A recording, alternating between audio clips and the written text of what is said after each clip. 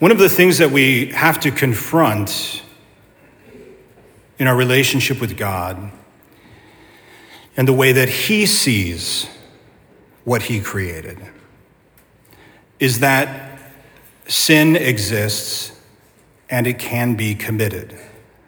That to God, there is an objective right and wrong, which by definition means that we do not subjectively determine what is right or wrong, each one of us deciding which things are sins and which are not, but it's God who decides.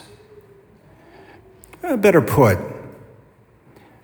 it's right or wrong because it's right or wrong, and God enunciates this fact. So there are certain actions then that can weaken our relationship with God, venial sin. And then there's certain actions which can break our relationship with God, mortal sin. And for those mortal sins, grave matter, full knowledge, full freedom, we need to go to confession. That's what we believe. Venial sin, we can forgive directly with God. So what the Pharisees and the scribes are trying to do here is they're trying to trip Jesus up when it comes to the punishment due to sin. Because according to the law of Moses, both the man and the woman caught in adultery would be put to death. And so they create this scene, and they bring a woman who apparently was caught in the very act of committing adultery. Now, curiously, if she was caught in the very act, then he was with her, and he wasn't there. Which really just makes this an even more horrible abuse of this woman. Because they're clearly just using her to try to make a point with Jesus, to try to get him to say that she doesn't deserve death, and then they can in turn put him to death. So they bring this poor woman who sinned before him and makes her stand in the middle. I mean, can you imagine how she felt? It doesn't matter what she did wrong. Just imagine how she felt, how humiliated, embarrassed, ashamed, angry, in tears, fearful of her life, that she might in that moment be put to death. That was just a horrible thing to do. And so the Pharisees in their wrath pressed Jesus. Moses said, put her to death. What do you say? And it's really curious. There's been all these attempts at trying to understand what Jesus was doing, because he bends down and he begins to write in the sand. And at the least, perhaps he's thinking, maybe even more than that, he's taking his time, showing that he's unaffected. You know, he's not going to react with this anger or vengeance. And they keep pushing him. What do you think? What do you think? What should we do? What should we do? And he doesn't say no.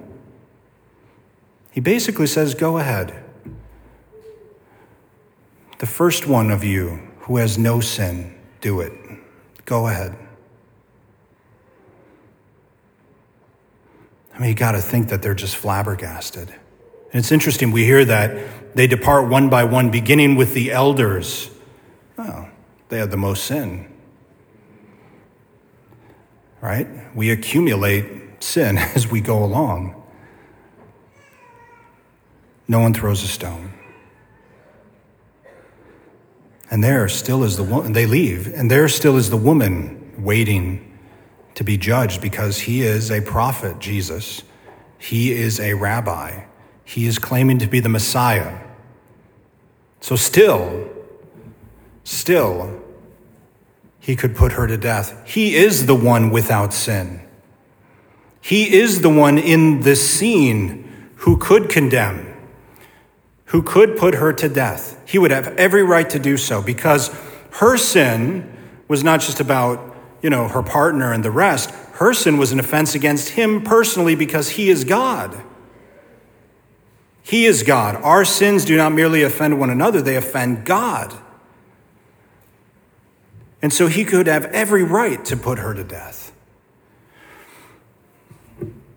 And he looks at her, and you can tell he just looks at her and loves her.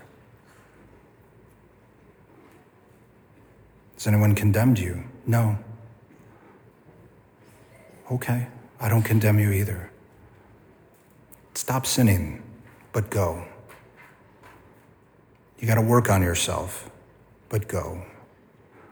In the first reading, we hear about how God is saying, I am doing something new. And what's new is his mercy. He doesn't want vengeance. It doesn't matter what anybody here has done. He does not want vengeance. He does not want to put you to death. He doesn't want to punish you. He doesn't want to punish us. He merely wants to unbind us from the sin, to forget it, to obliterate it. And then he's hoping that we just come a little bit closer.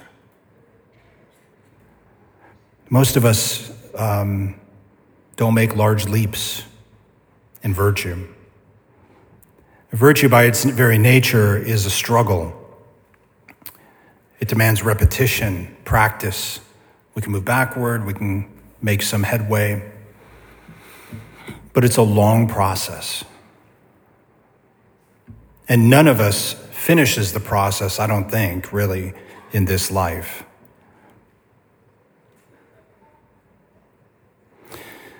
So there's two things, I guess, 2 points I'd like us to really, really remember. Number one,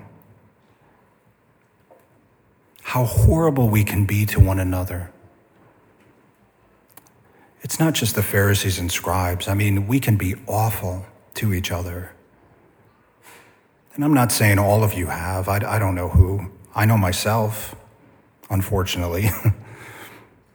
We can be awful. And no one deserves that, no matter what they've done. And the reason is because every single one of us has sinned, except for maybe the babies here. But every single one of us has sinned. And we have no right to judge.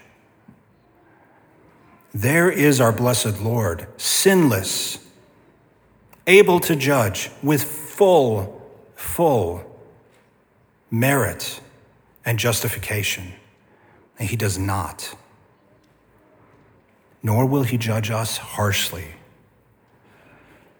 unless we are harsh with one another. Over the last, 3 months, 2 months, we've had some tragic funerals here at St. Thomas. A lot of funerals.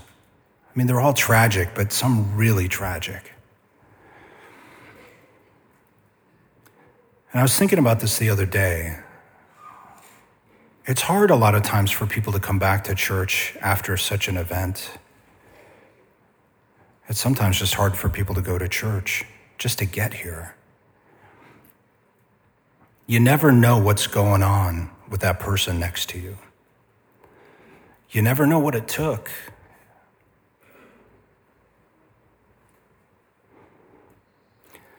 Sometimes I look over and I'll see a mom with a couple of babies and I'll think, how did she get here?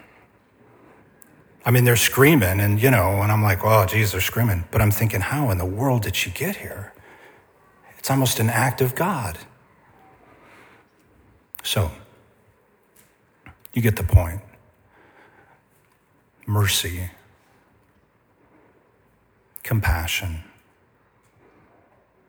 Let us be as gentle, as we can be with one another.